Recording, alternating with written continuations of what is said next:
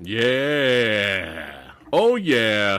Oh, yeah. Everybody's here in the house, in the hizzy, on the Verbal Nectar podcast, hanging out in the movie dojo with your boy, Fat Samurai Guy, chilling with the cast and the director from the Crow Night Watch short film. What is going on? I am happy that you guys are here to hang out with us today. How is everybody doing? Kyle, how you doing, brother? I'm good. I need some sleep. You need some sleep? We got in the house Alex. That's right. She's under the weather. She will recover because she's strong. She's badass, just like her character in the movie. She didn't really have to act. That's her in real life. That's right. Don't mess with her. All right. She's pretty good with a shotgun. So we have Alex here, who played the character of Isabel. We have Aaron. That's right, the badass villain, who plays Eddie. And we have Jasmin, who is the co-writer and action director as well. And Kyle, he had some some tips on how to make the movie. He's here. I just stood around and yelled at people. Yeah, he just sat around and yelled at people. There we go. But it is awesome to have all of you here in the Crow Night Watch party we got going today. Oh, we got the Movie Dojo Army showing up here in chat right now. What's going on? We got Vionel here, Mia G, Nase, Trado in the house, John Martinez, Evelina. Oh, yeah. Ethan, Jake Hall, the badasses are slowly trickling in to hang out with us. And we're going to have some fun today talking movies, action movies. Before we get into the Crow Night Watch, I want to know, Kyle, favorite action movie? Go. Right now. I'm putting you guys on the spot. SPL Paradox. What is it? Flat out. SPL 1 and SPL Paradox. Okay. That's it. Okay. We could cheat. We'll throw in 2. We'll cheat. All right. That shares my number 1. All right. Aaron, 2 of your favorite action movies. Go. Oof. Frozen? Did you just say Toy Story? No. Police Story. Oh. Okay. Police Story is good too. Okay, Police Story. Police Story. You have another one? That's the only one I can think of right now. Hey, that's perfect. You can't get any better than that. Jasmin. Oh, that is so hard. But I always think it's like, oh man, you're asking the action editor? Fuck. Probably Fung 1 and 2. Woo! That's what I'm talking about. The Legend of Fung 1 and 2. Yep. Those are classics. Yep. Alex, some of your favorite action movies. Oh my god. Ooh. I'm so basic. I was just gonna say like Rush Hour. There's nothing wrong with that. Oh, that's good. But I'm so embarrassed because you guys are like Hey. saying really cool ones, and I'm like, I love Rush Hour. Wait, yo, That's Rush fine. Hour is definitely on the list. Like, we only Hey. got 2, okay? Hey, Why is not it's all 2 or good. 3? Yeah, that's what I'm saying. If you said Rush Hour 3, I would have been concerned. But no, Rush Hour. Not wrong. Rush Hour is fine. That's fine. That's acceptable. Awesome. All right. So let's get into it a little bit here. Inspirations. So Kyle, we'll leave you for last. All right. Aaron, what inspired you to kind of get into the film or TV industry or martial arts stuntman industry? What was some of your inspirations? Inspirations. Besides Police Story. I guess it's just because I'm very new to this industry. Yeah. I was like, because I've just graduated from uni. I think it was 2 years. Yeah, 2 years ago. And I was looking for a job, and I just somehow found myself being an extra in one of a Hallmark film. All right. Hey, you got to start somewhere. Nothing wrong with that. Yeah, and like casting notice, they're looking for Chinese people. So I'm like, oh, is this a sign? Let me sign up, and that's how I got into it. And then someone told me to join a Facebook group in Winnipeg, just like they post casting notice, and that's how I found Kyle. I shoot my shot, and here I am. Nice. Love it. Awesome. Jasmin, what's some of your inspirations that inspired you to be a writer and all that? Oh man. And action director. That's a big question. Well, first it was just sort of being a fan, growing up with those like classic Chinese action films. And then I just noticed a trend that I didn't like so much, sort of with what Hollywood was doing with action films. I understand that it had to do with like cost and everything. Like they didn't want to take the time to train everybody to the level that they used to. And then, so, the action scenes were starting to seem strange to me, and they didn't have the narrative backing anymore. So it was just sort of like, I missed that.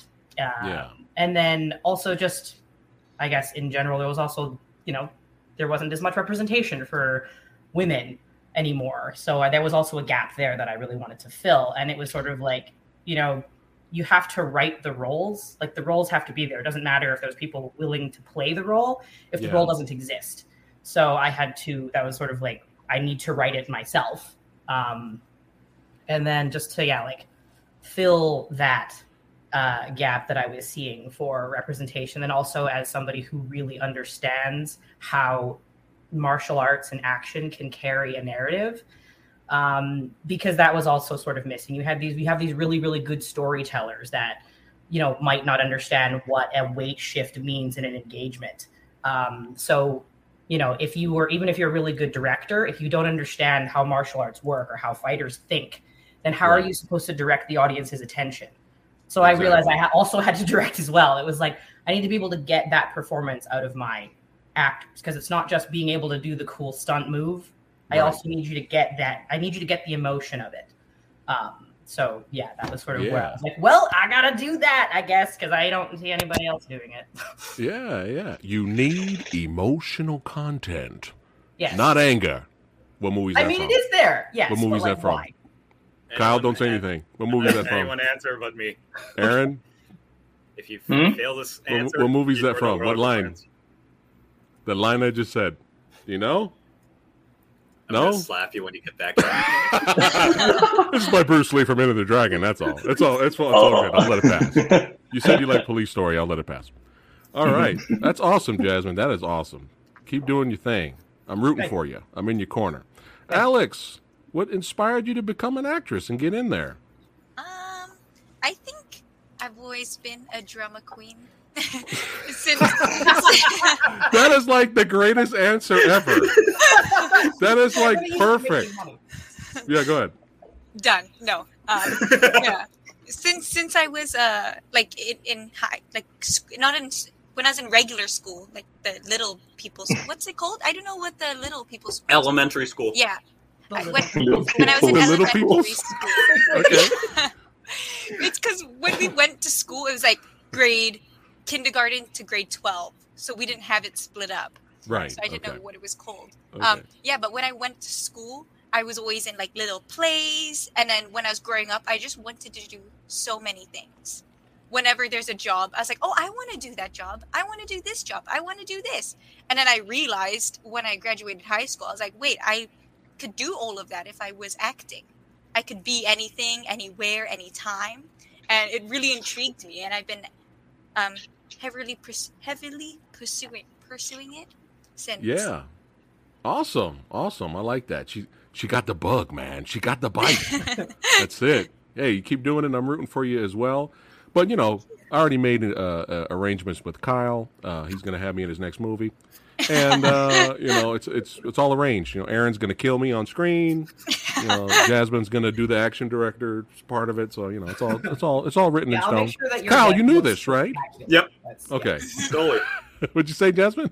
I said, I'll make sure that your death looks spectacular. Sweet. Yes. Yeah, no death off screen stuff. No, we're going to show everything now. Yeah, Yes. That's what I'm talking about. Kyle, inspirations, my friend. Definitely it was growing up watching Bruce Lee and Jackie Chan movies and Jet Li movies. And right around when I was like in high school, I wanted to be a filmmaker, but I didn't have a camera or anything else. And then once I got into university, and I actually bought like a handy cam and made my very first film, and no one's ever gonna see that. Shut up, Aaron. I know what you're thinking. Shut up. But no. You'll show us when we're not live. You'll show us. No. I'm gonna show it at my funeral, so that way everyone just locks the door, and everyone has to suffer during the eulogy and watch this final film.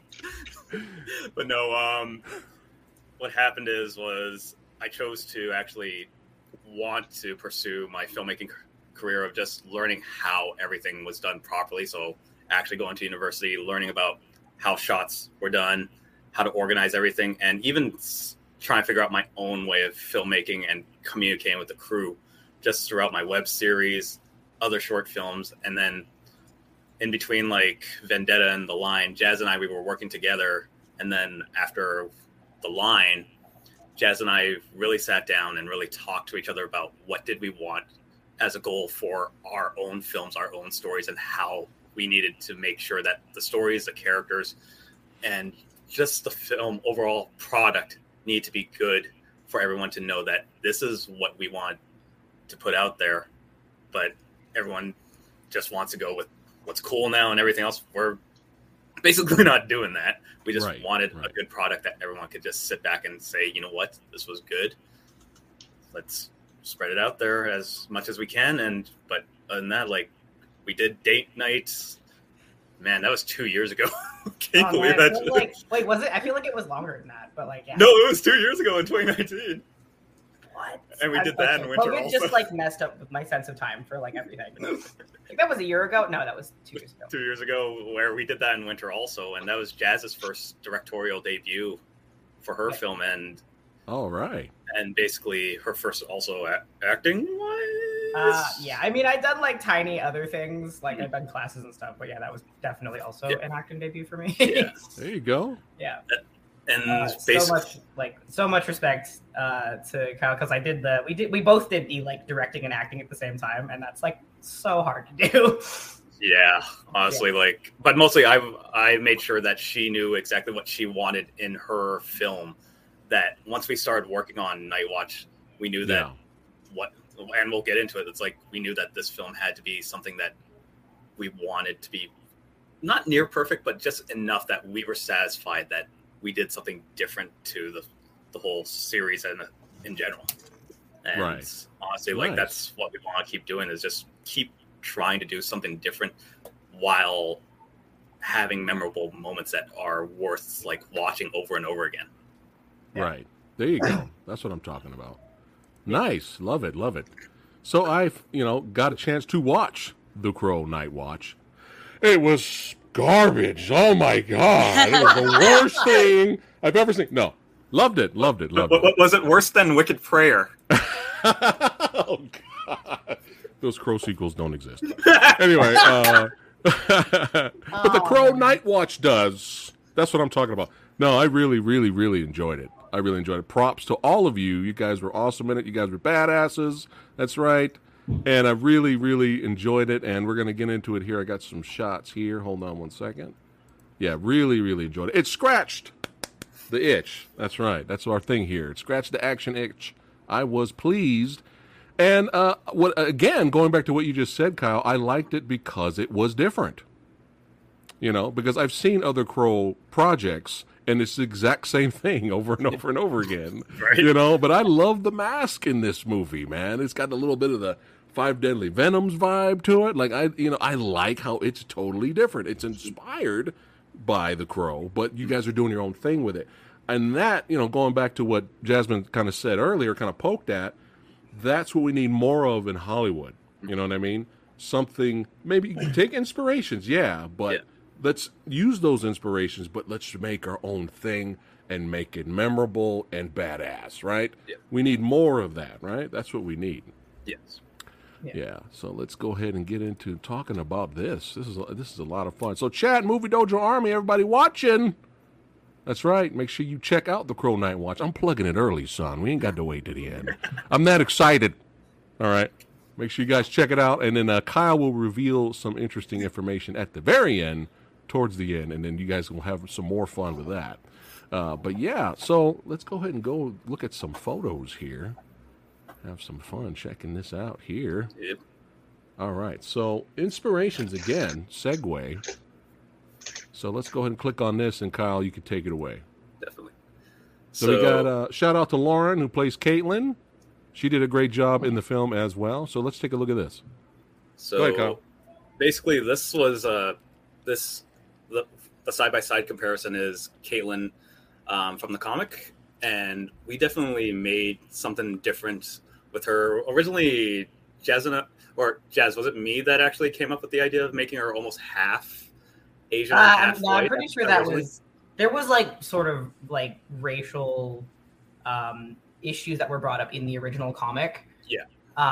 So it's just that we didn't have as much time to sort of get into that subplot because it has to do with the main character being like an Asian man, he's well trusted, or he's trusted in his community, right? The sort of Chinese immigrant community. So when he gets, whatever, murdered. I mean, it's a Crow movie. He dies. Okay. Might as well say it. He dies. But, like, Spoilers. He dies. Like, okay, it's a Crow movie. What do you expect? So his partner, who is Caitlin, the fact that she's half makes it sort of more difficult, or they're sort of, it's interesting because they don't really trust her as much. Yeah. Because she's not really Chinese to them. No. But she is. So it's actually like, if you know anybody who is biracial, Alex is biracial. You might be able to speak on that a little bit. Sort of difficult place to live, so that you don't really feel like you're in either of these communities. Yeah.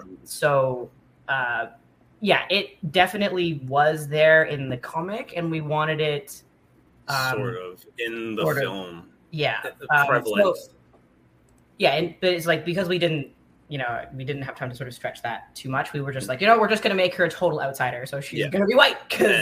And we also, like, once we casted Lauren, we discussed the fact that, as most Hollywood Asian films have done, which was the white savior trope, we definitely looked extensively about that trope of, like, this is not a white savior trope. Let's make sure that we're avoiding that.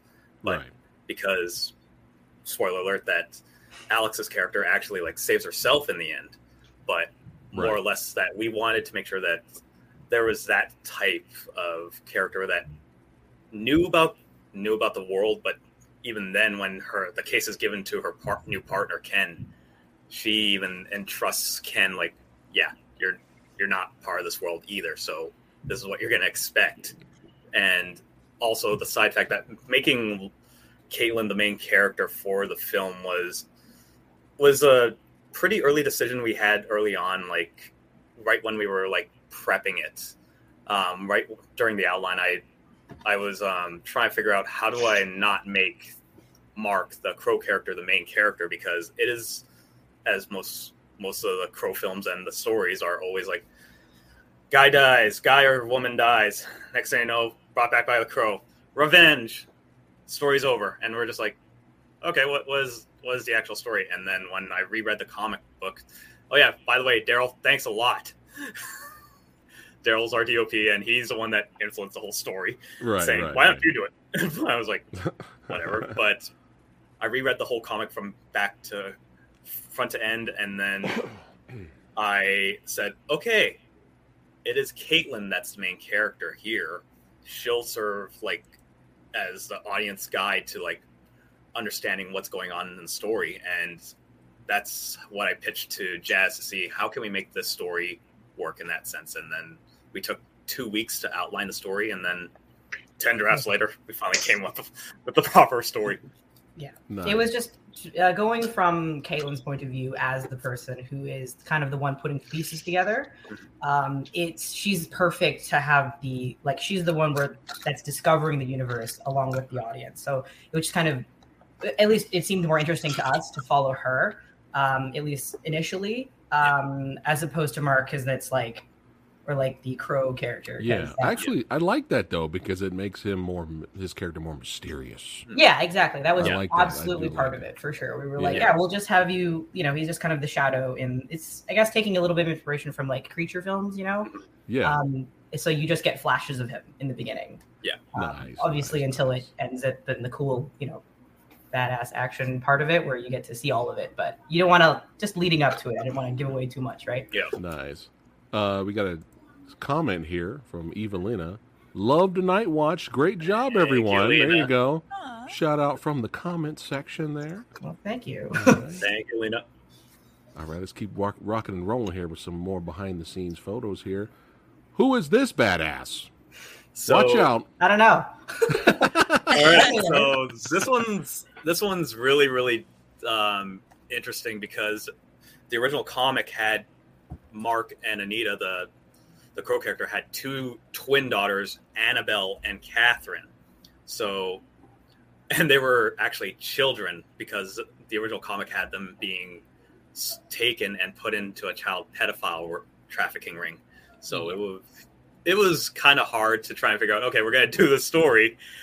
What are we going to change up here? And we changed Annabelle's name to Isabel because I even talked to Jazz about this. Like, does Annabelle sound like a Chinese American name? And I was like, it's mostly Isabel, right? And we changed it to that, where we did not want to do like two daughters. We had to do just the one daughter. And Catherine actually ended up being played by Alexis, on one of the other actresses that's on the film. And we felt that kind of dynamic where one gave up, which is Catherine's character, while Isabel, who's a cop's daughter, we knew that she had to be like the strong one trying to figure out how to get everyone out because like her father definitely taught her all this, and she's going to try with her life to actually get out of it. Right. Like, nonetheless. It was sort of a way to allude to like Isabel and her father's relationship without having a lot of time to really build it up. So it's like, that she's learned from him. So it was just kind of like a subtle way to build their relationship. Yeah. And they have that foil between the two. We wanted her to just so having somebody who's sort of been in this horrible situation and has given up on themselves, to have her foiled against that. So it just sort of makes her seem a little bit more mentally where she would be having a father that she did. Well, it's nice to have a sibling here or a daughter of a main character that's not weak and always. Yes, that was also. Thank you for picking up on that. That was also why. I'm so tired of seeing that. I was like, the action. Usually the male is the hero, and he's got to save his daughter. I get it. I love Commando. Don't get me wrong, but it's nice. Or True Lies. True Lies. It's fine. But it's nice to see the daughter no, motherfucker, I'm grabbing the shotgun and I'm shooting all you motherfuckers, and I'm gonna rally all the other girls. We all gonna fight back and escape. That throwing punches, rolling, all this stuff. So I was like, that's all. When she was fighting back, I was like, that's what I'm talking about. So I like that. But let me ask this while it's in my head really quick. Did everyone get proper gun training? Yes. We did. We did. Yes. We went out of our way to talk to the local firearms coordinator here. You had to go to a range, or how'd you train the cast here? Dave Brown, who is our local firearms safety coordinator, who has done all the films that come here into Winnipeg, he obliged us to come have the whole cast and the certain crew members that are dealing with the firearms to come out, and we all sat in for a good 2 hours, so that way everyone could actually handle the firearms properly, and just even know how to fire a firearm. And there was this nice little gadget that they had where you fire at a target and it shows this is how you're holding it, this is where you're veering off, and everything else. We were like, that pretty interesting. And then our props guys let the cast members handle the firearms that they were going to be using. Watching Alex and Alexis handle the first shotgun, and pretty soon they got used to it. Was it tough, Alex, at first? I remember the first scene that we shot with the shotgun, and I had to run away with it. I was running with it with one hand in the air, and they were like, "What are you doing?" And I was like, "I don't know how to run with a shotgun. It's my first time." Muzzle control, Alex. Come on. I learned how to shoot it, but I didn't learn how to run. It was pretty funny. Everyone just laughed right after I did that. I remember. Okay, I gotta share this. Oh, go ahead. Actually, so someone in the chat actually asked this. Artisan74 asked, okay. "Has James O'Barr seen the movie yet?" So I'm gonna share this as of today. Okay. So James O'Barr is the creator of the whole Crow series. Okay. Right. I have shown it to Christopher Golden, who wrote this specific one, The Crow Waking Nightmares, which we based this film off of. And he said he loved it. Whereas James O'Barr, that guy is hard to get a hold of. Until last night when Jazz and I we were hanging out. By the way, guys, this film was actually released last night to a certain group. Right. And James O'Barr actually liked it. What? All right. The actual creator of The Crow liked this film. Yeah. Holy wow! Nice. I'll take that as a win. Honestly. That's Yeah. a win right there. Nice. How cool is that? That's awesome. That's pretty awesome news, man. That is awesome. Also, people are asking, where are we going to get that shirt? What the Night Watch shirt, Kyle? Where?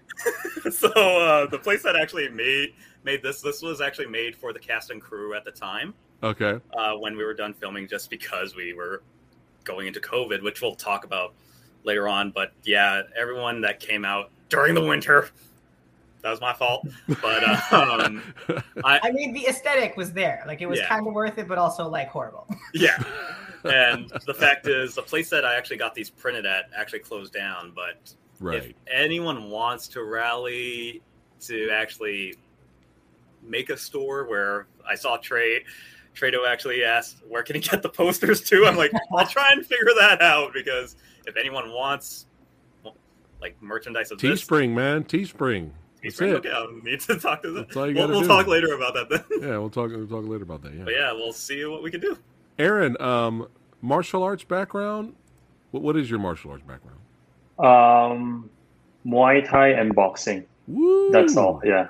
Love it. Love that. Mm-hmm. Nice. How about you with the gun training? Was that first for you as well? Oh yeah, first time handling a gun, first time touching it. It was surreal. I love it. I'm gonna start getting my gun license and going. All right. So you're hooked. Nice. I'm hooked. I love guns though. Nice. Jazz, So you're the next John Wick, man. Yeah. We see videos of you on YouTube taking out the targets. Yep. Nice. Really loved your character, Aaron. Your character was actually kind of making me laugh, but in a good way. Like just such a smarmy villain. Just really, just loving every minute of being evil. And just kind of, and you had this little, you smiled of several times, which was what was making me laugh. I was like, this guy gets it. This guy understands how to have fun playing a villain. Like, I really enjoyed it. Even when the Isabel character first takes the pistol, you were already talking shit. Like, what are you going to do? Like, I took your dad out. Like, I took your mom out. Like, come on now. Like, just a matter of time. Put the gun down, get in the truck. Like, you were making me laugh, man. But in a good way. I was enjoying you being eval and having fun with it. But yeah, let's talk about his character, Kyle. So originally, the Eddie Ko character was not actually an actual character in the original comic. There was only the character Little Ko, which is the one that's being dragged by his father. And Jazz and I knew that once we were writing this film, we had to figure out what we needed, like that main henchman, that big henchman that would fight everyone, whereas like the main boss is just gonna run off and try and get away. So we tried to figure out who can we actually have as like this main henchman that's the main foil for the protagonist and everyone else. And like there was really no main protagonist except as Rush Hour 2 so eloquently put it, it was Follow the Rich White Man. So in the original comic, it was a white businessman like asking for the child human trafficking, if I remember correctly, Jazz. Yeah, that's right. Yeah, and we even said that would that actually work if we did this film that way? and we said no, it wouldn't, because like if this is a Asian community, they would keep it within their Asian community to try and take out who's ever doing this. It should be like handled within, whereas a rich white man would just brush it off and just say, yeah, I didn't do none of that. Look what's happening now.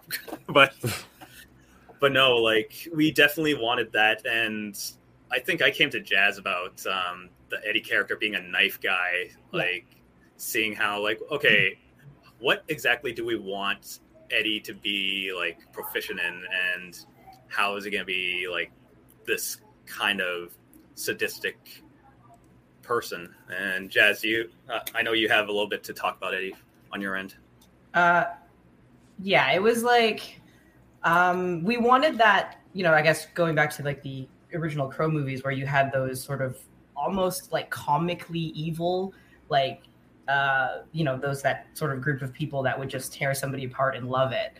And yeah, that really sort of sadistic type of villain. And, you know, a knife person somebody who really, really likes fighting with knives, they're kind of like that because they need to be in your face when you're bleeding all over their hands. Like they like that feeling. So it was sort of right. There's sort of like that perfect level of like menace that we wanted. And then to kind of, have sort of our main hench be somebody who, really sort of gets off on the violence as to compare to the main character who's, you know, a cop, and like to see him pushed to the level where he would enjoy hurting someone, but then pulling himself back, because that's sort of the other thing that was special about this particular Crow story that we liked, where most of it's sort of like revenge porn, right? Like, this person was horribly wrong, and they come back and they murder everybody, and it's cool and stuff. But this particular character actually rejects the revenge because once he realizes that his daughter is still alive, he has something to live for. And then he realizes that the actual sort of violence, that sort of aggression, isn't really helping him grieve. Like it isn't. It's just hurting more people. And that's what the Crow wants, right? That's the whole point of that supernatural creature. It just wants more souls. So this particular main character rejects that. And so we wanted to have that sort of person to sort of at first falls into the, I just want to hurt people because they hurt me. And then have him be like, no, that's not right. And then to have him or directly fighting somebody who embodies that type of person. Right. It was just sort of like the perfect villain for him. Yeah. So Aaron, what was your inspirations for Eddie? Besides what Jasmine just said, was it pretty much what she just said? Or did you pick from other movie villains that you're like, let me twirl the knife while I'm sitting down here? You sent him a bunch of reference materials. I did send him a bunch of references. Oh, okay. What did he send you, Aaron? Yeah, go ahead, Aaron. I forgot most of the movies that he said, but I watched all of it. Yeah. Which ones did you send him, Kyle? I saw The Devil. That one's my favorite. Yeah. The Choi Min-sik character, the main villain from that one, and Killers was another one. The Japanese character, but just I don't want to say it like this, but Aaron went almost full method with it because he did have the knife in his hand almost like 24/7 when he was training and just enjoying feeling it and just twirling it around just so. So was that the first time you used the knife in a film? Yeah, Aaron. It was my first time. Well, I never would have noticed. You were pretty natural with it, man. Like you were just. Like I was like, oh, because when I was like, oh yeah, that guy's got some knife training. Shower with it. What did you say? He showers with it. I eat my meals with it. You're like, go practice. Oh man, that's hilarious. Nice. That's awesome. That's pretty awesome. Pretty awesome. All right, let's talk about Kyle. Let's talk about your stunt double here. Yeah, I know that guy was an ass. Yeah, we're firing him. Never. Yeah, I know, right? Good. This guy sucked. No, so definitely you could see a complete difference of the comic book character and the film version because not slight. If everyone has seen the movie, the spoiler is the reason why the Crow character Mark wears a mask is because his eyes are gouged out. So when I really looked at him being like I'll get into the mask thing later, but when going into the Mark character, it was more or less like, again, it was a basic Crow character. It was just revenge and everything else. But we knew that, okay, his main focus is he has to get his daughter back. And the only person that could do that with him is his partner, Caitlin. And with Caitlin, she could do it within the means of the law, while Mark could not do it, can do it outside of the law because he's dead. Is anyone going to charge a dead guy, especially a dead police officer? No one's going to charge that, and no one's going to believe him. Just like, yep, you going to charge a dead guy? No. But what also came as an issue when trying to figure it out was we talked about, do we need an animal wrangler for an actual crow bird for the film? And it was like, this is going to be done in winter, and we're going to have a freezing crow. And I just thought, let's actually try and figure out the first time we see this character. And just like in the comic, he rejects doing the revenge portion for the crow to collect more souls and everything else. He wants to save his daughter. So that's where we had this ticking clock for Mark of when is his powers actually going to just go away. So once you first see him seeing Caitlin in her home, this is that moment where they actually have that, like, Caitlin can't believe this is actually happening, and that Mark's alive-ish. But he explains to her, this is what's happening. I need your help to find Isabel. So when we got to that point, we knew that, okay, where is Mark going to be in terms of his powers fading away, and does he get that final moment with Isabel? That's really all his goal is to get Isabel safe and just out of harm's way. Right. Copy that. And how long did it take to put on the makeup once it's revealed? Okay, so Samantha Lacoste, great makeup effects artist, especially Jazz recommended her. Like, that took only like 20 minutes every time. Yeah, okay. Like 15, 20 minutes. So whenever we knew that we had to do the scene with the gouged eyes, like, we would shoot, I would have Jazz shoot something else outside or somewhere around while being applied. So she would put the spearmint gum on, put the appliance on, and then start blending it in to make sure it looks like that's it. Short and sweet. Whatever works, right? And Aaron would just, why and the way we said it was just Aaron just like jabbed, like gouged my ass out, just like scrambled it in there. Is there any bloopers or outtakes of you like doing your head like that and it just flies off or anything? No, sadly, like Sam's too good for that. She wouldn't. Is there a blooper reel? Is there outtakes? That might be something. There are outtakes, but I don't know, Kyle. It wasn't enough to actually make put together. Yeah, like there's actually a small deleted scene that we actually took out, but it's not even a big scene either. Yeah. You can just randomly release the scene of Isabel running with the gun. Stop! Dude, put that after the credits. No. It's like, no. Oh man, that's hilarious. Well, but since we're talking about your character, Kyle, inspirations for you. So to the performance part of it. Yeah, the performance part wise was like, oh man, like, so as most people would know now, if they since the film is out, it is dedicated to a former producer friend of mine that passed away a year prior. And when I was like trying to put this film together, I understood exactly like the feeling that James O'Barr felt when he was writing the original comic, and even understanding like how the first film was made too, like the original Brandon Lee film. And I don't want to say I was like that sad. It was just more or less I had to channel all that energy of like grieving within me and try and portray like this character to be like not like Batman brooding like with the I'm Batman. I didn't want to do that. And even like, what was it? Our friend Brent, who portrays Ken, he suggested some ways to actually portray it, but more or less like Jasmin helped me out to try and flesh out how I needed to stand, how I needed to move, even right up to how we actually, when he starts losing his powers during the final fight, how those movements come from, like, you start seeing and then being blind, but also the side fact that you're actually trying to use the hearing and everything else, just touching around, trying to figure out where everything is and everyone is. And more or less, like, it helped out a lot to have Jasmin, like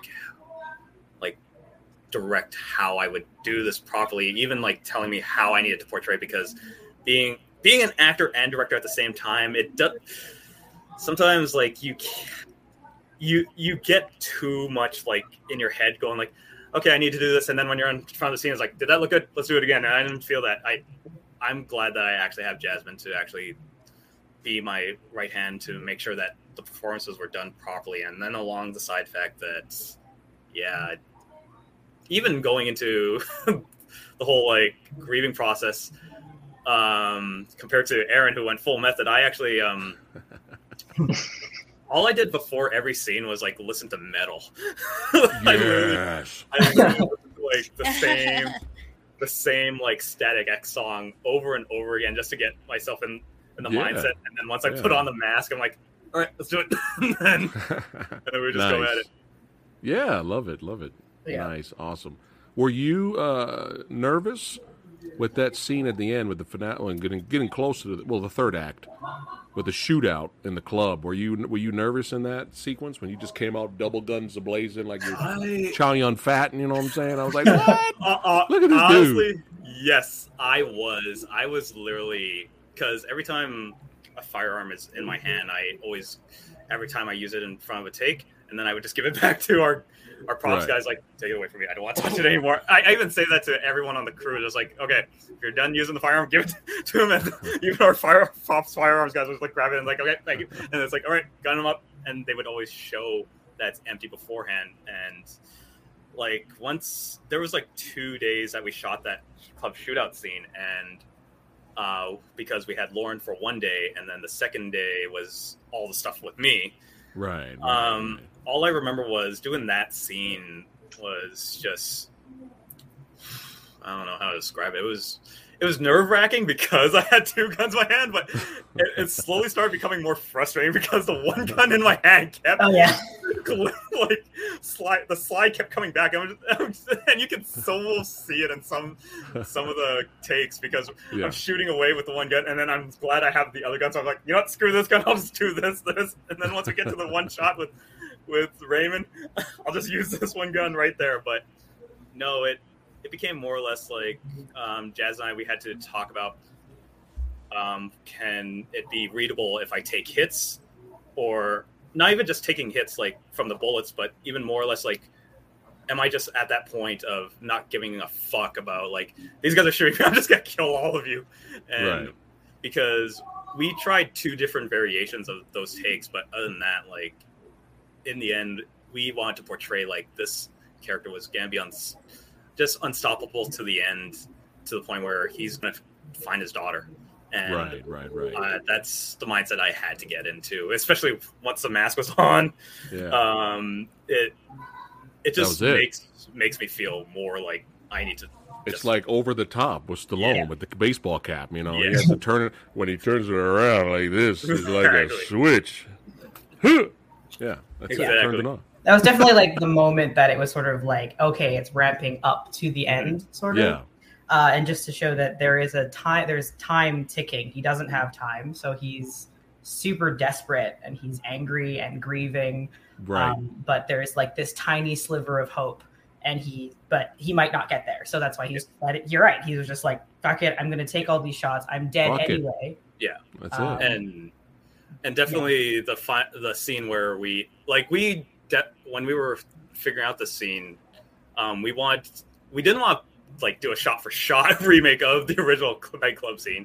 We said we wanted something almost a proper homage, not doing it shot for shot. But not only that, we took a nice reference page from the original comic book of the Crow Waking Nightmares, where the henchmen just shoot Mark down and his mask pops off. And that was when we knew that okay, this has to be that one oh shit moment for Right. the audience to realize that's why he wears the mask. Holy fuck! Yeah. And that's where we just wanted it. Everyone in the audience just go like, okay, everyone's fucked now. Nice.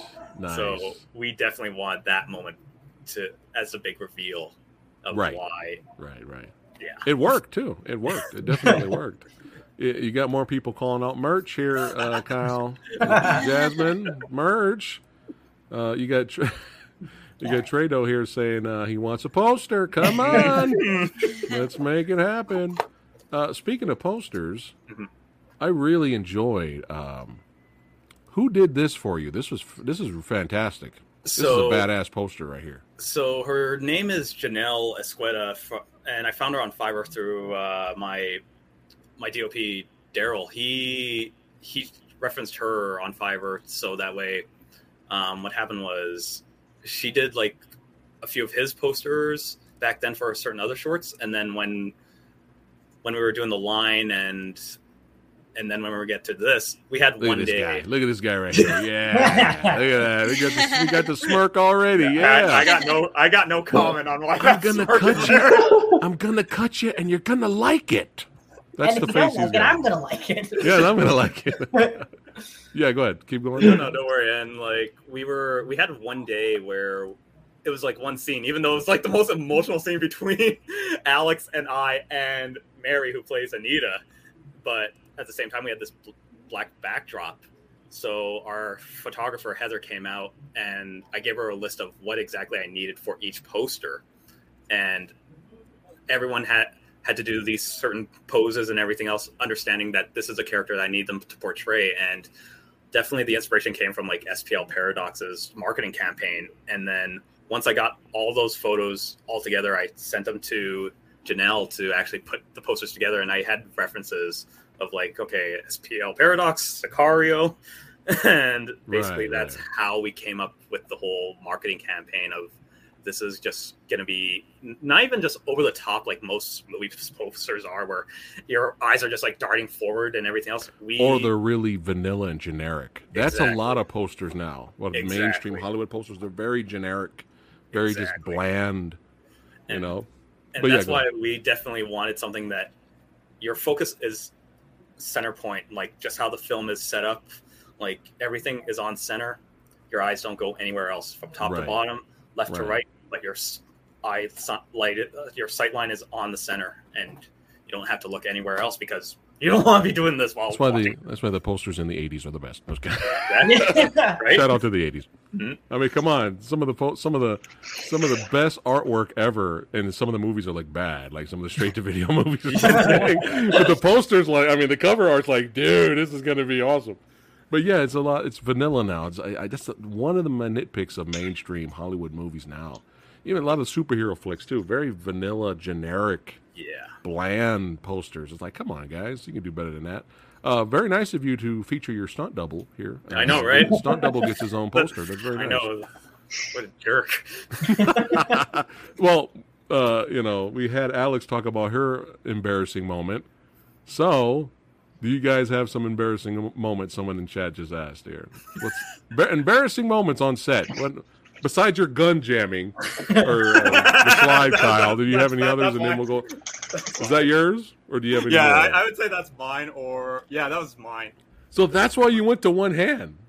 Yeah, I didn't even notice. I thought you just ran out of bullets in one hand and just shot with the other. I didn't even notice. See, good filmmaking. Aaron, funny moments. Any embarrassing moments or funny moments you remember? Okay. So, what I learned is like, especially on minus 30 weather, it's good to, make the film go as smoothly as possible, or else people have to go there.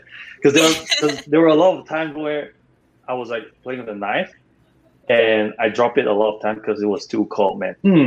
Alex, her glare, I can tell she wants to kill me.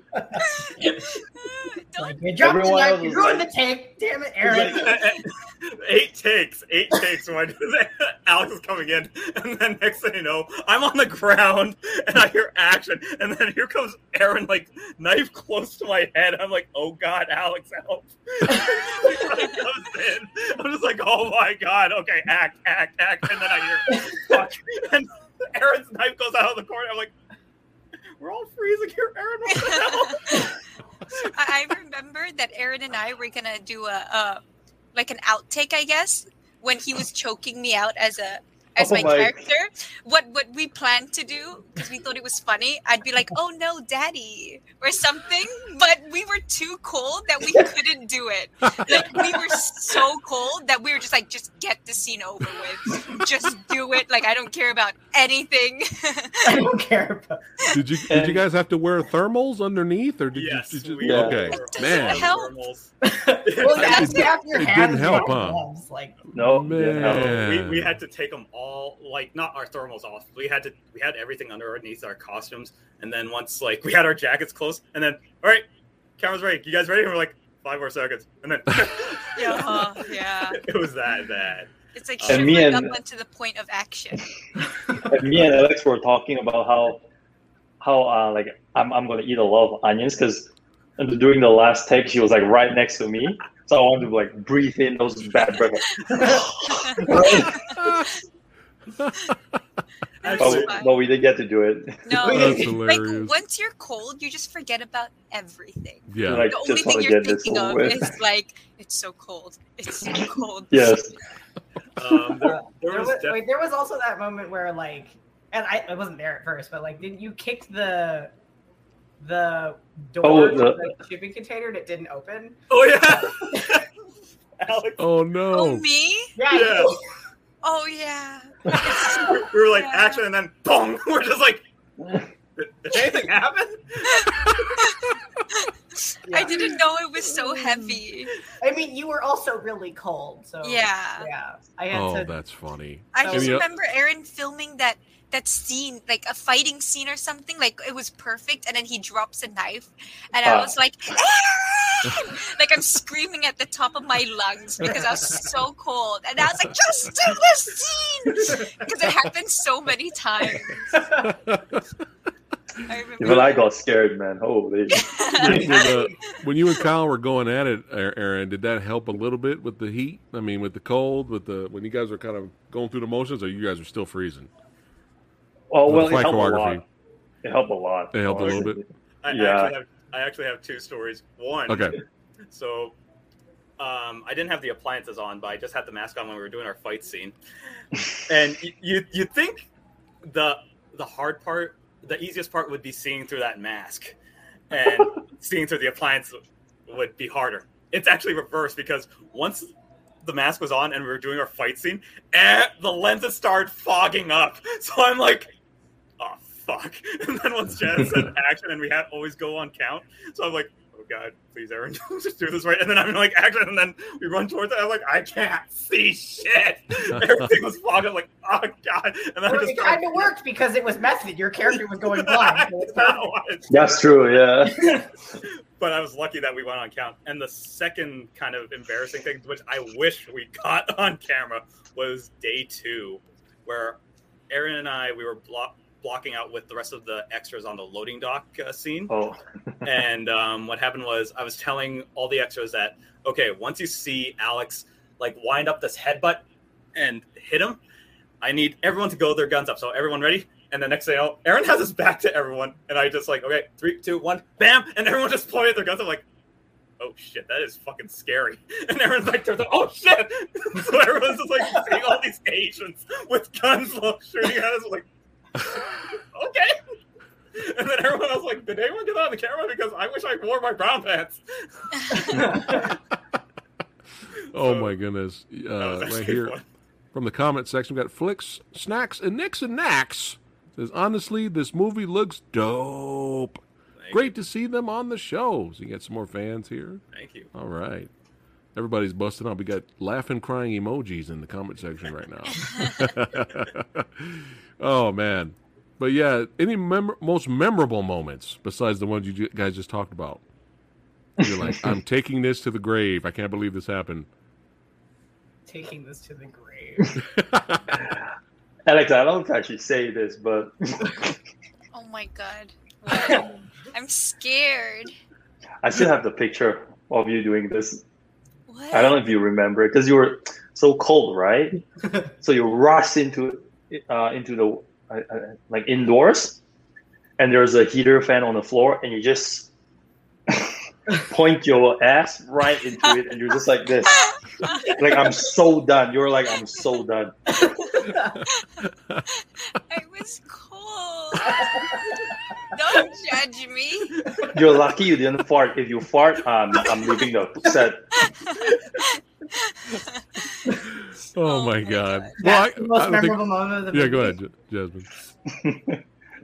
Oh, did you have one, Jasmine? Oh no, it's just like for Aaron. I'm like, that's the most memorable moment for you in all of production was just like Alex like warming up her ass. It's because I remember. I think I like sat on the snow or something, so my butt was really cold. So when I would go to the heater, I would just put my butt there. Oh my goodness. That was like our last night too. Like, I think mostly what I remember throughout the whole production was the cold. Like, Yeah. Compared to everyone else, like everyone else went to warm up. Definitely during our what's called our ninth or our second day that we were at the shipping yard, and this was like when we had everyone, all the extras and everything else. We were blocking every scene out just to show everyone what's going on, and then everyone would run inside to warm up, and I was just out there. Even my DOP, Daryl, had to run inside because he was cold. I'm like, okay, I'll just stay out here, set up the lights. All right, is everyone ready to go? Daryl's like, I don't want to go back outside. I was like, how are you guys doing? 5 more minutes. I'm like, okay, again, I'm going way outside. Everyone's just like, why the fuck is he going back outside? I'm like, I need to make sure this is going to work. And then I'm just sitting there going, I am nuts being outside here. So fun. And we paid, like, once we...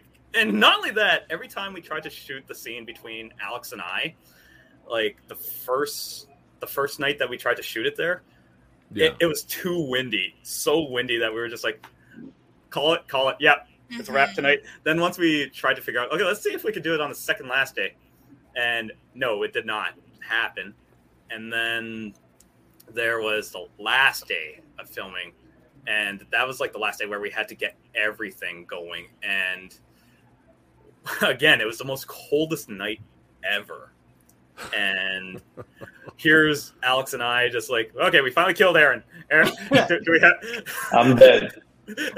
Aaron's You dead. had to lie in the snow to be a dead body. So Yeah, just for sitting one in the shot. snow. Just for one shot. But here Alex and I are, and we were just like, okay, we need something to sit on. And we had our mat there, so we sat on the mat, and here we had all the heaters like near us, but it did not work. You could see us just freezing to the point where like, oh god, call action, and then we just stop shaking, and then we start acting. And then next thing you know, I'm like, all right, last shot is literally our hands holding the mask, and I was like, how's that look? And then, all right, that's it. And then run inside. I do remember one, and I guess another sort of funny thing about that particular take or that shot, because we obviously had to point them so that the wind was blowing on Alex's face. Oh so my her hair God. wasn't in her face, but that's worse because it's cold. Yeah. So she has all this cold air blowing in her face, and like we did our best to I think we had a hair dryer on her at one point, but like it wasn't really helping. And then I think we were maybe like 2 takes in, and then she's like, I can't act because my face is numb. Yeah. I think like my face was definitely frozen. It's because at least Kyle, he was kind of like lying down in my lap, and I was like, okay, I'm protecting him from the wind. But me, my face, I have to look up directly at the wind. Oh, man. And my face was numb. That was so funny. Yeah, because it's like, okay, I can't tell if this is your grieving face or not, or if it's. It's just forever I was frozen. grieving in real life.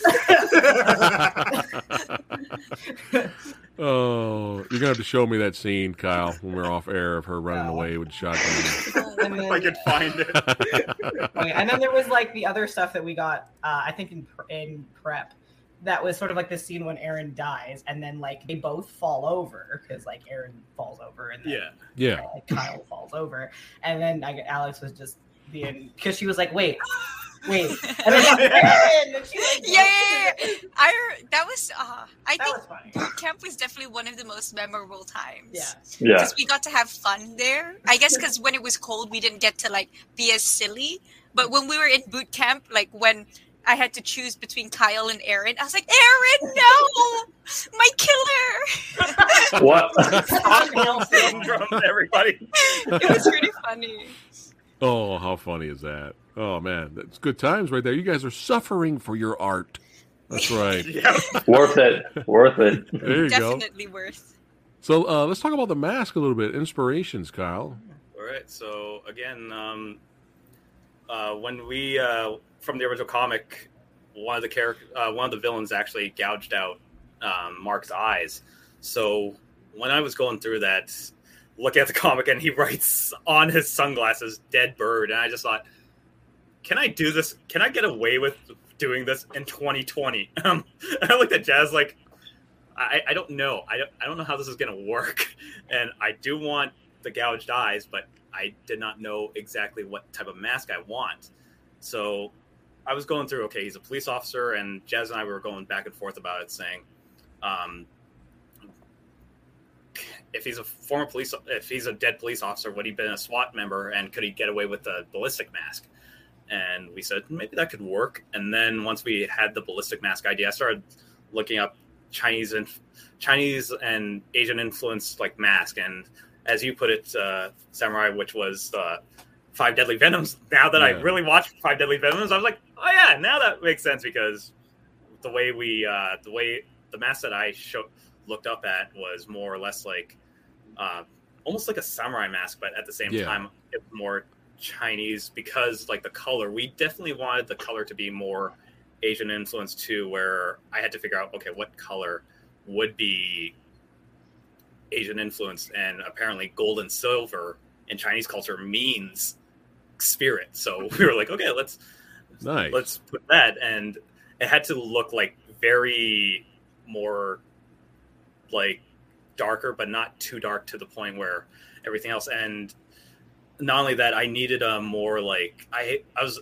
looking up inspirations of how the mask needed to look. So again, looking at metal bands, Slipknot's guitarist Jim Root was one of them. His mask, exactly like that, is a prime example of like the progenitors of the jawline literally not being present and just having the face covered. And then when Static X came back, we have Zero's mask, which really was more form-fitted and just needed to be exactly what we wanted. Yeah. And originally during prep, when Jazz and I were talking about this, and I know she'll slap me if I don't mention this, which was I wanted to figure out exactly, like, not just a ballistic mask, what did the mask had to represent too. And I threw out, like, during prep, like, maybe Isabel painted it when she was little and then gave it to him at the time. And she's like, that was a good idea. And I never put it in the script. And then the first draft, I was like, that was there. That's such a good, like, story thing. And then it just wasn't in the script. I'm like, that should be in the script.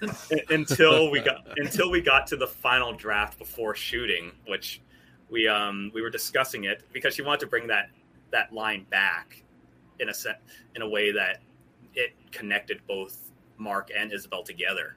So we actually started talking because of I personally did not like the original lines that were written for for Mark and Isabel saying their goodbyes. So we had to figure out something else. And then when she proposed to bring the mask back, and I was like, okay, that could definitely work. Yeah, it worked. That was a good scene. Yeah, it was really good. It was definitely one of those, like, we didn't have a lot of they didn't really have a lot of scenes together because No. the whole movie he's trying to find her. So Yeah. we had to build their relationship sort of in the background or sort of more subtly like that. So him wearing the mask the whole time, when you find out that, you know, there's just this really sort of subtle nod that she was the one who made it for him. Yeah. Suddenly it makes so much sense why he put it on, because he thought she was dead. Yeah. Right. And then so it made sense. That was great. So important. That was a great to him. scene. And You know, a short film does its job when you want more. You know what I mean? And right after it was over, I was like, two guns and knife fighting and the shotgun. You know, I wanted more, but that means how good of a good job you guys did. But yeah, and definitely like Jazz brought up this too. Like when we were watching all the original films, including the sequels, we discussed. I don't know what you're talking about. Those movies don't exist, right?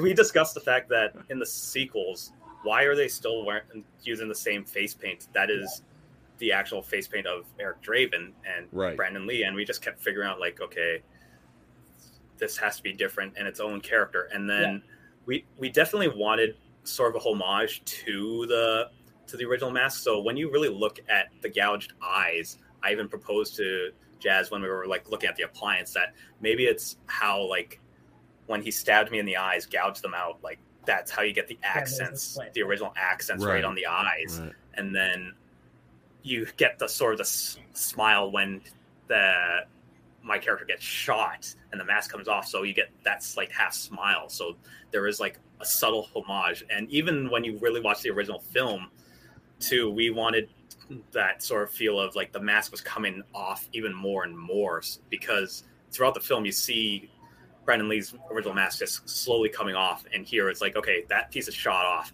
Now this piece gets shattered from the fight, and now you just don't see a mask and just his eyes now. And we wanted to really have the audience feel like that you've seen this one thing, it's horrific, but now it's like it's all coming off to the point like it doesn't mean it's horrific. It's more or less like you're feeling so much sympathy and that connection to Mark that he's literally giving his all, but we don't want him to die in this portion because we now have connected with him. Copy that. Yeah, it was very, very well done. That was awesome. Got some shots here. Let's look at some behind the scenes shots. Yeah, so that's our stunt coordinator, our awesome stunt coordinator, Daryl Patchett, came from Toronto to do the first 2 days, going over an action where Lauren is infiltrating the nightclub, the big ass nightclub that we have. What's with me in big nightclubs, Jazz? It's like this nightclub has all these things in here. Yeah, but it's like a gangster nightclub, okay? They have all the money. All the money to make all these things in there. But no, Daryl Patchett was awesome to work with. We actually like discussed with him beforehand, and he just worked with us so well that we got everything that we needed with him working with us up for the 2 days. And then when COVID started like getting to be a big issue, he was grounded back then, and we had Kristen Swosky who came out to help us out too, and she was awesome. Nice. And like cool. It really worked out. So shot there. Here's Lauren infiltrating the storage room to find the clue later on, which then she gets caught by Raymond and his henchmen, which this is definitely in the beginning of the film where Brent, who plays Ken, vows to find Isabel while Lauren tells him like Chinatown is dangerous and just be careful because they won't treat you the same like how Mark and I used to work the beat, and even she is still not treated as equal as Mark was. So this was definitly when Raymond actually captures Lauren in the scene, and we discussed the scene that would the audience understand that this is sort of part of Jazz. Did we say this was part of Mark and Caitlin's plan for her to get caught, even though it was like, yep, it's cutting it real close to the point where she's gonna get killed here, but it was something. Yeah, we did talk about how that was like part of the plan, because last time she's like, "You're late." Nice. Like, some more behind the scenes here. Yeah, definitely. This was when she finds the clue. You see Sheldon, our great sound guy, and our great Steadicam operator, Pedro. He was just really awesome, like helping make like 3 shots into one. So you could rarely like see that like all these shots were coming together.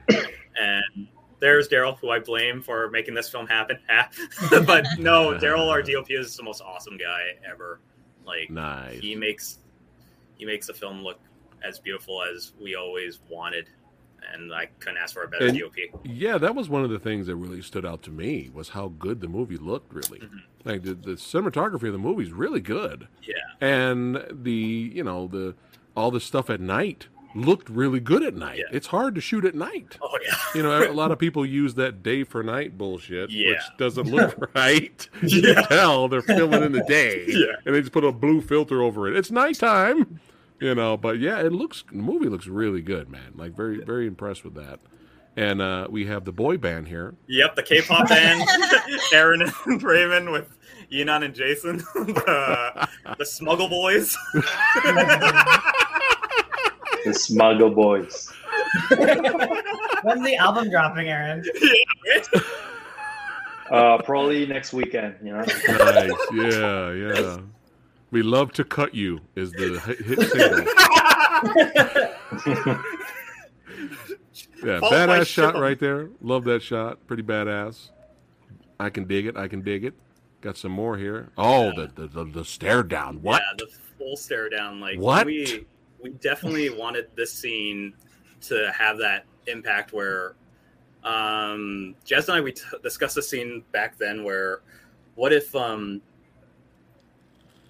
we wanted Isabel to stare down at the guy that murdered her parents, and not only that, like, is she going to make a move here or is she not?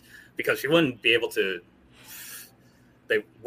escape, so that's why she waits outside. But we definitely wanted that moment to show that Isabel is definitely going to try and take her revenge fully on Eddie in some part way. Nice. I think some of the motivation here for Alex's acting is she's just like, Aaron, if you drop that knife one more time, it's going to be me and you, buddy. Okay? Honestly, how did you know?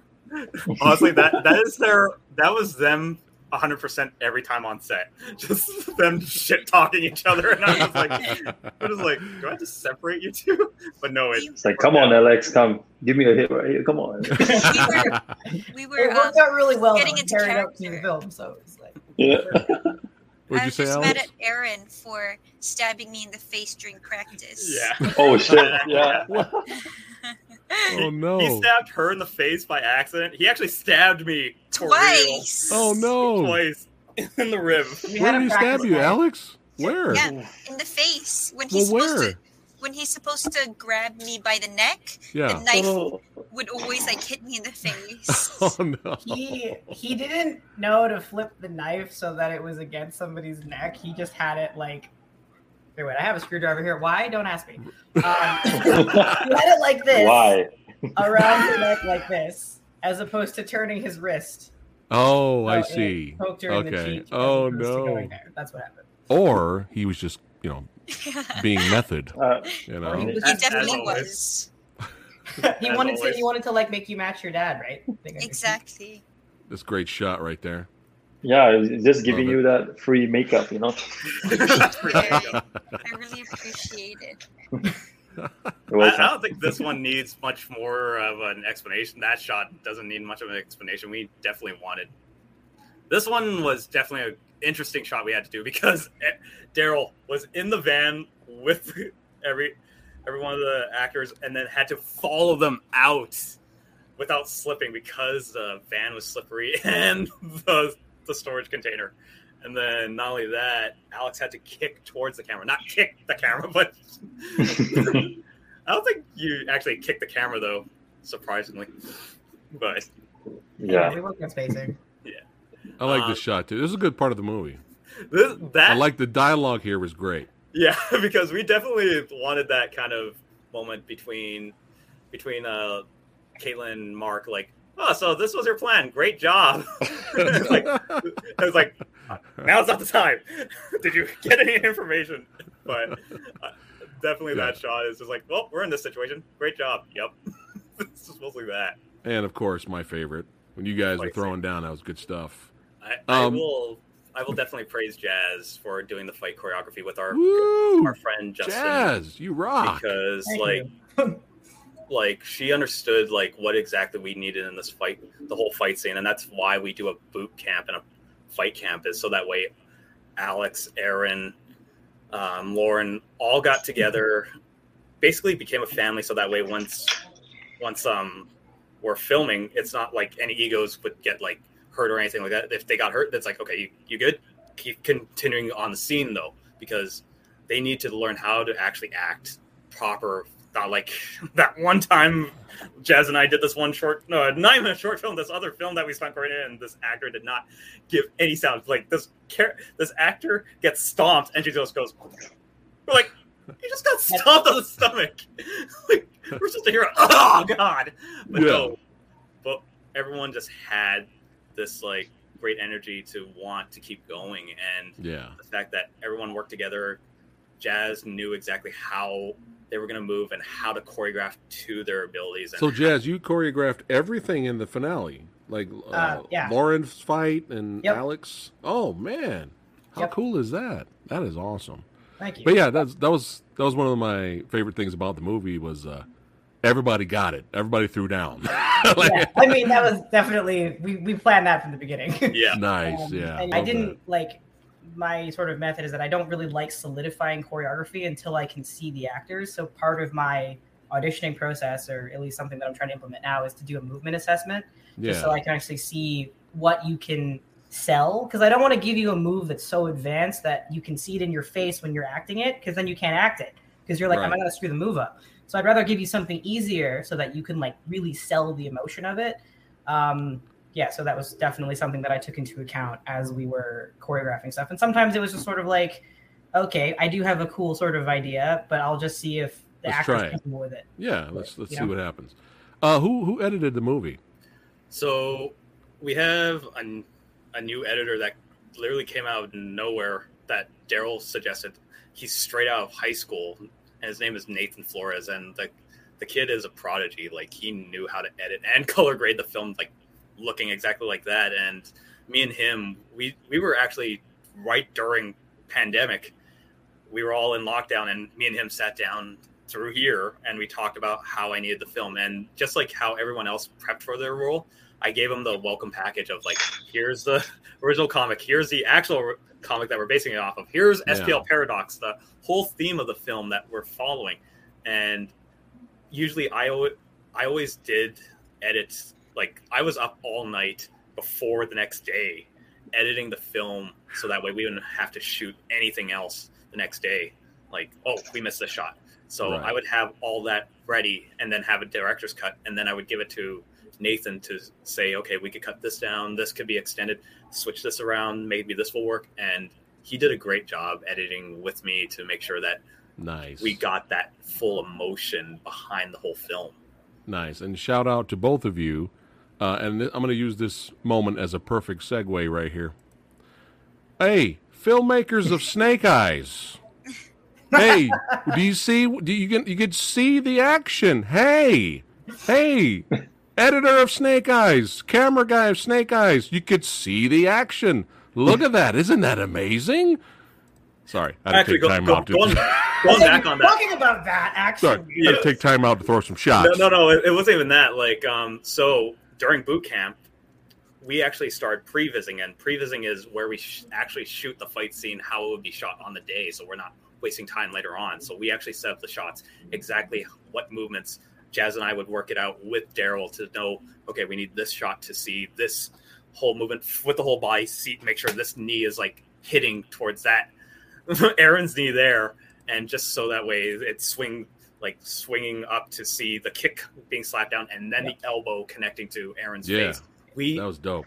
It's definitely part of the action direction part of it. Like, most of that part of it, like the action direction happens during previs. Just have to get like subtle like emotional tweaks on the day, but most of it happens during the previs, because I was me and Kyle and Daryl were all sitting there working out how is your camera movement going to fit in, because Daryl, as the camera person, is part of the choreography, so he needed to know the choreo just as well as everybody else. And there were some times, because he would be like, oh, I know a kick is coming because we worked it out with him. So there was like a split second where he would start to move and then he would catch the kick perfectly because we practiced with him so that we could catch it.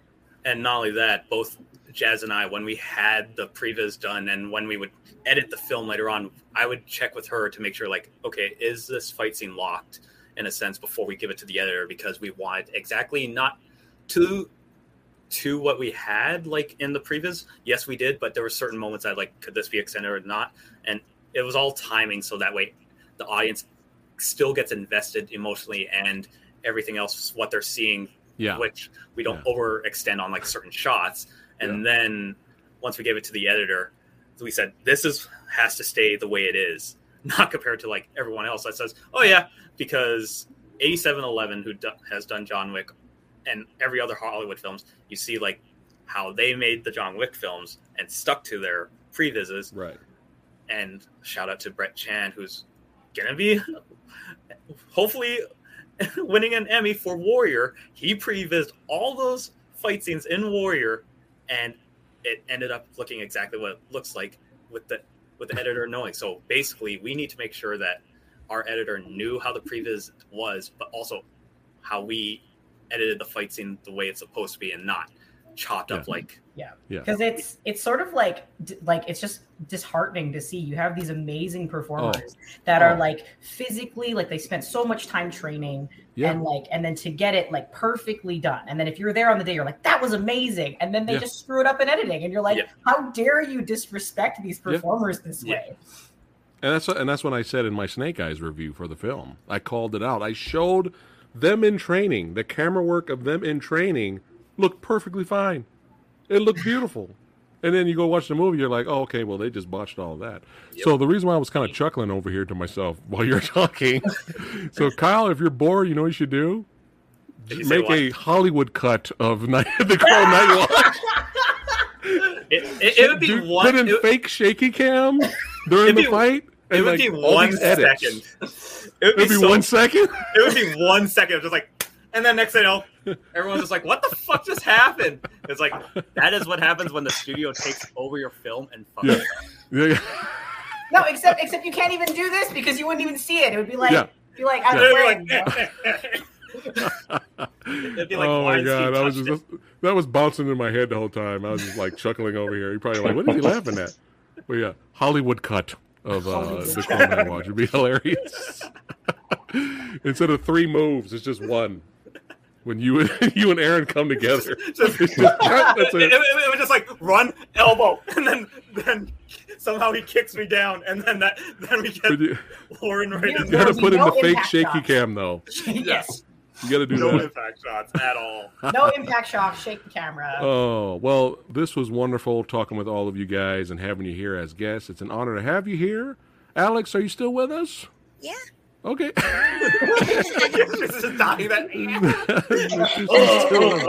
She's still mad at Aaron. I understand. Yeah, it's awesome having you here. And again, suffering for your art, poor things out there in the cold, but hey, look at the results, right? And I'm sure everybody had a blast creating, being creative, acting, performing, training, filmmaking. And that's what it's all about. And, I'm very happy for you guys' success, and I did enjoy it a lot, and I keep telling people about it. They need to check it out. And that's why we did this stream today.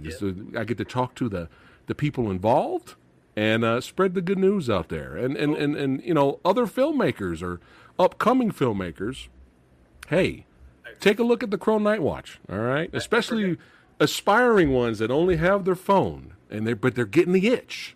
Just like Alex got the itch to act. They're getting the itch. Hey, we want to start making movies. Hey, watch the Crow Night Watch. All right, it's going to inspire you. You just reminded me that when you said the Hollywood cut, what if I told you guys that there was another cut of this film? Aha! Oh right, I remember that one. Do tell, my friend.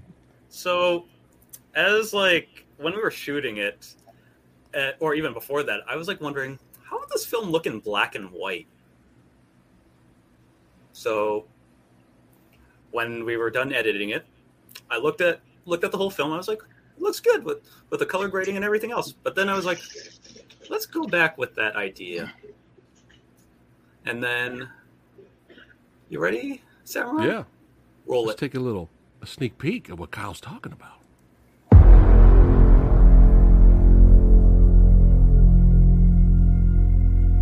A highly respected member of the Winnipeg Police Service, Sergeant Mark Leung and his wife Anita have been murdered in their home. Their daughter Isabel has also been reported missing. You probably have less than 48 hours before Isabel is sold off. They are going to move soon. And when they do, we need to grab everyone who is willing and able to fight back. You don't know what real pain is.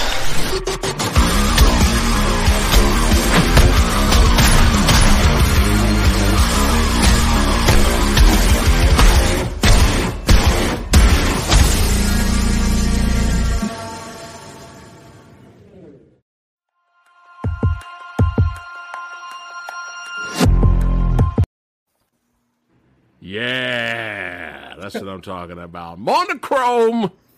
Love So, it.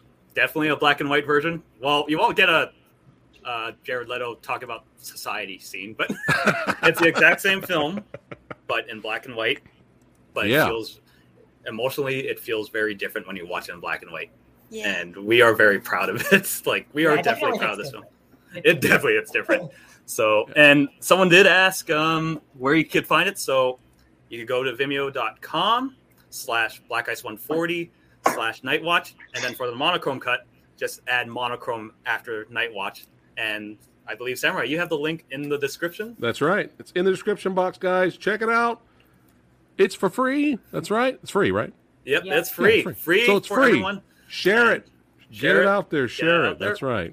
We Marco thank you G all. says, beautiful knife work. Look at that. Aaron, Yeah, look at that. yeah. Got some fans here. Yep. Alex is like, yeah.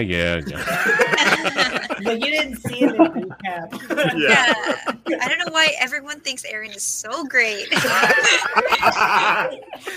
I just so think he is. He's an amazing actor, so fun to work with. We had a lot Same of here, good times. same with you too. I think we had a lot of good times. Like I think did. A lot. bonded. yeah.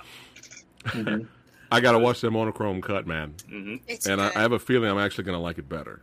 So, which is awesome. I Fair, definitely got to fair. check it out. I'm already digging it in the trailer.